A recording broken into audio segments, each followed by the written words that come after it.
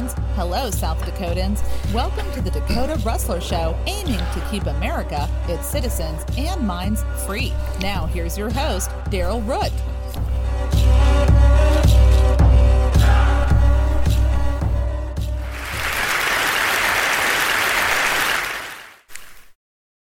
Thank you, Arabelle, and welcome to another episode of the Dakota Rustler Show.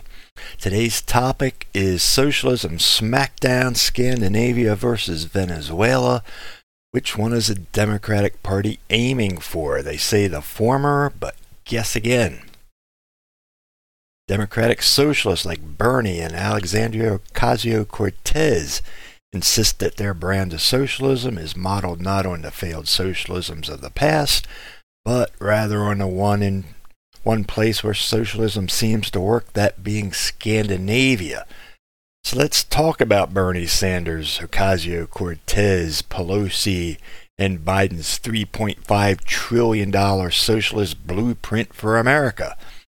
First, the Democrats' huge social spending bill is a vast attack on the American work ethic. Economies don't grow by paying people to stay home, they shrink. If no one is producing, products don't make it to market, shortages happen, and prices skyrocket, which is what's happening right now in America. One might think that the whole coronavirus fiasco has given Americans an eerie foreboding of radical socialism. They would be right. Empty shelves, shortages, and limits on basic commodities. Remember toilet paper last year? Economic inflation, and all of this combined with sustained assault on our privacy, censorship of opposing opinions, and people being fired for refusing to be a victim of medical rape. We have endured on a temporary basis what some socialist societies typically provide on a permanent basis. Vaccine passports are nothing but a medical version of what socialists love: complete control of your life, dictating who can and who can't. That is not freedom that our 18th century domestic terrorists, better known as our forefathers, fought for. Yes, the founders of our country would be labeled as terrorists if they were alive in today's world. They escaped British rule for good reasons, and over the last 2 centuries we are returning to the despotisms of the past. So let's go to the chalkboard. Yet the socialist gang is still out there. Bernie's squad, call it BS, Bernie's squad, BS, because that's what it is. Touting the virtues of socialism, and they're pulling the Democratic Party in their direction, with Biden now climbing on the free college bandwagon and embracing the socialist agenda packaged by the Green New Deal. Democratic socialists like Bernie and Alexandria Ocasio-Cortez insist their brand of socialism is modeled not on the failed systems of the past, but rather on the one place where socialism seems to work, Scandinavia. But upon examination, Scandinavian or Nordic model is not what the left is proposing here. Scandinavian countries are actually pro-capitalist in wealth creation and socialist in wealth distribution. First of all, I'm not even sure why we want to be like another country. Why can't we be like America? Sure, maybe we can adapt some minor parts of other countries. I mean, I'm all for Switzerland's neutralist policy when it comes to foreign affairs. I think that's good, but why do we want to imitate the economy of someone else? In the words of Forbes columnist Jeffrey Dorfman, Scandinavian countries don't kill the goose that lays the golden egg. They don't punish the doers and fork it over to the non-doers. They punish everyone pretty much equally without all the class warfare. This is a sharp contrast with what Sanders, Warren, and other leading Democrats advocate in this country. Corporate taxes in Scandinavian countries are about 20%, no higher than in the United States. Democrats and even Republicans are economic morons because they want a higher rate. When you raise corporate taxes as well as other mandates, you increase the cost of doing business. Those costs have to be made up somehow. 2 most common ways: lay off or fire employees, and 2, raise prices of their products or services. And I also want to make a note here when I give these numbers for Scandinavian countries. They do not represent any particular one country. It's a generality. And those countries would pretty much make up Sweden, Norway, Finland, Denmark, Faroe Islands, which are basically a territory of Denmark, and some would even consider Iceland as part of the Scandinavian countries. So those are generalities that I'm coming up with here for numbers. I don't have specific numbers. Denmark, they have 0 Social Security, whereas Sweden, employees pay 7% and employers pay 31%. So again, generalities here.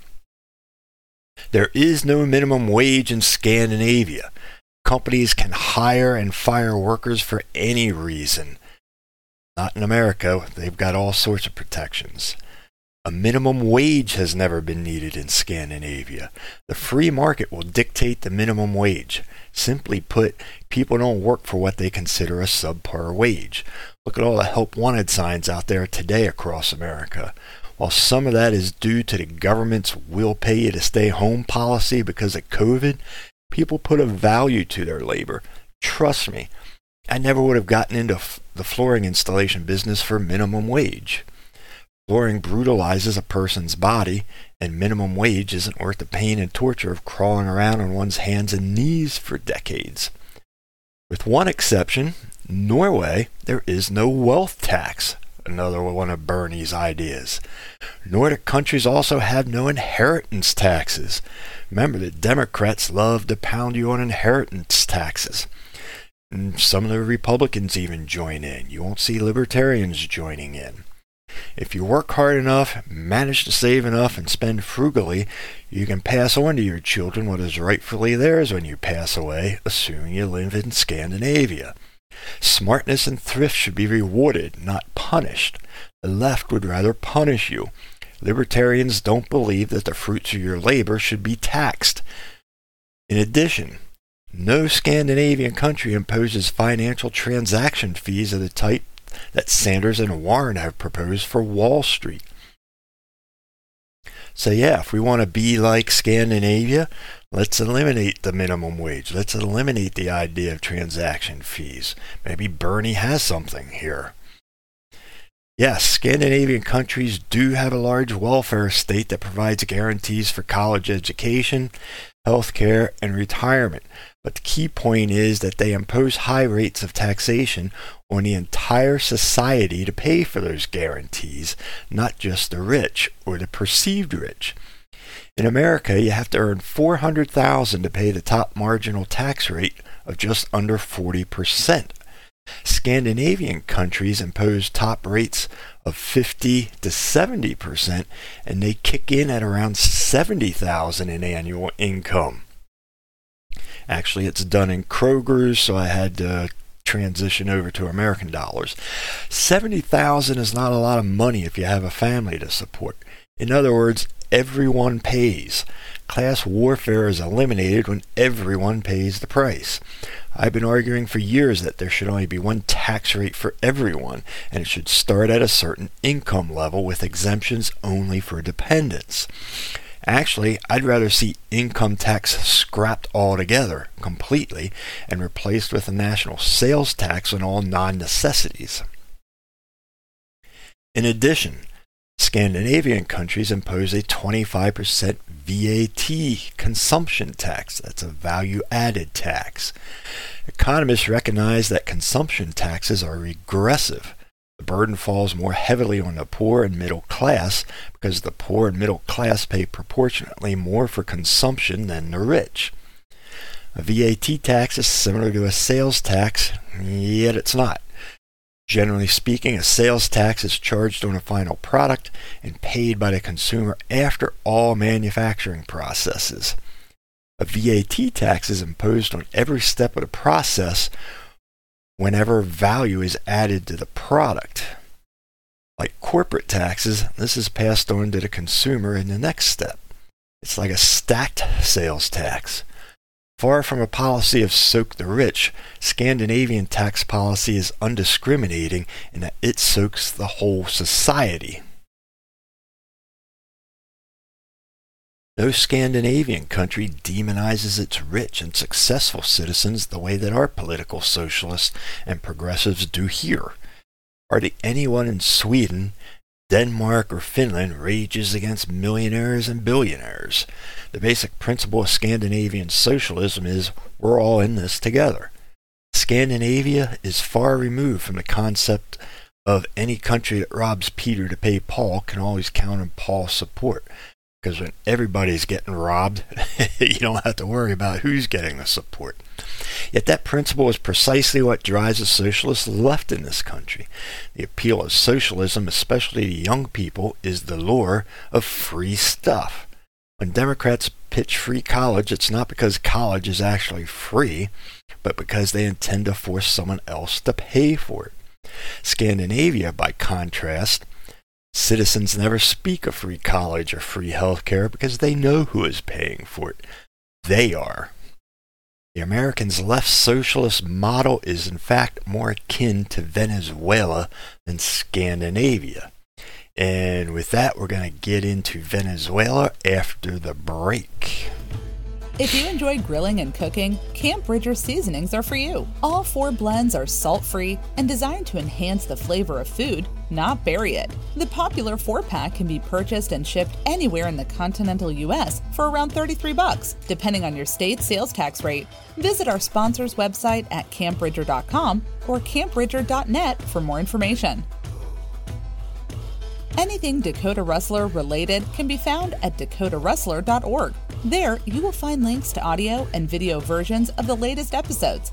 You can also support the show through purchase of merchandise, donations, or sponsorship. Sponsors will be recognized on air and/or the website. Thank you for listening. And now, back to the show. And for those on audio only, I'm now posting some pictures on the video version. Here we have a line of Venezuelans waiting for food and other handouts because the Venezuelan economy is so bad, and it's a rather long line. Here's a picture of a grocery store or department store of some type. A lot of empty shelves, hardly anybody's in there. Just big empty shelves here because there's food shortages in Venezuela. Here we have a bunch of students protesting, one of them with a sign that says estudiar con hambre no resulta. Basically translates into students that are hungry give you no results. They need food to eat because there's food shortages. And finally, there's a picture of Venezuelans on the road with their luggage, their backpacks, leaving the country and doing what they need to get the heck out of there. All right, so let's get back to the podcast here. On the other hand, Venezuelan socialism is based on demonizing the rich. Hugo Chavez openly boasted about confiscating the resources of successful entrepreneurs. Indeed, he was filmed taking their stores and businesses on his national television show. Nothing kills the motive, obviously, than to have the government come in and nationalize your business. No one works for free except by force, and we call that slavery, and there's something called an amendment in this country that bans such actions. As a result, many business owners fled the country, creating many of the shortages of basic goods that now plague the country. What Chavez achieved through appropriation, the Democratic left here would replicate through confiscatory taxation. And like here in America, Venezuelan socialists are also identity socialists and identity politicians. Socialist activists in Venezuela pull down Columbus statues and blame inequality on the white man. Gee, how many statues have we been tearing down, lately? I mean, statues are harmless. They're inanimate objects. And by taking down history, we forget history. All the while, Venezuelan socialists are getting rich off of socialism. The images we see on television of starving Venezuelans convey only half the truth. The reality is that Chavistas, Venezuelans who are loyal to the socialist regime, are living high on the hog. In other words, be our bitch and you'll be rich. If you oppose, you'll be disposed. The current ruler Maduro goes on European soirees with his socialist top guard, and Hugo Chavez's daughter is supposedly the richest woman in Venezuela with a net worth exceeding $1 billion. Bottom line, the left keeps telling us it wants to take us to Stockholm, but its policies point in the direction of Caracas, the capital of Venezuela. Venezuela was once a prosperous country, but its divisive brand of socialism destroyed it. Throughout the 2000s, Chavez increasingly tightened his grip on authority. Think COVID mandates here in America. He introduced a new constitution. Democrats say ours needs to be played with. It's outdated. He began to strictly regulate the media. Think of all the pressures used by Facebook, Google, and others to silence opposition. He threatened and punished his political opponents. Think of how the IRS has been used to punish certain political groups that opposed the presidents. The government began printing more money, which drives down its value. Look how much they printed here and the inflation we have. Regularly increasing the minimum wage, which Democrats want to do, and implementing price controls on certain products. Does that sound like us at all? Sure does. In 2017, 82% of Venezuelan population lived in poverty. That's what we're headed for here, listeners. Just wake up, pay attention. We can't allow it, although I would argue it's already been happening for a long time. About 5.4 million Venezuelan refugees, asylum seekers, and migrants from Venezuela have left the country, seeking food, work, and a better life. Why? Latin America's largest migration in recent years is driven by hyperinflation, violence, and food and medicine shortages stemming from recent years of political turmoil. 1 out of every 3 Venezuelans is food insecure and in need of urgent food supplies, according to the World Food Program. Once eradicated diseases like cholera and malaria have returned, and children are increasingly dying of causes related to hunger and malnutrition. The government has even resorted to rationing electricity and water, given varied reasons, but not taking any responsibility for the issue. Let's think of California. During the summertime, they ration their electricity with rolling brownouts. This is already happening in America. This has caused outages throughout their country, some lasting between an hour or as long as 13 days. I mean, it's happening in California, people. California is becoming Venezuela. Inflation is so bad, Venezuela recently hacked off a bunch of zeros from its currency. The monthly inflation rate has remained above 2,000%, while the International Monetary Fund projects the annual inflation rate in 2021 to more than double. After inflation is taken into account, their minimum wage is equivalent to $1.14 a month. Yes, per month. Could you live on $1.14 a month?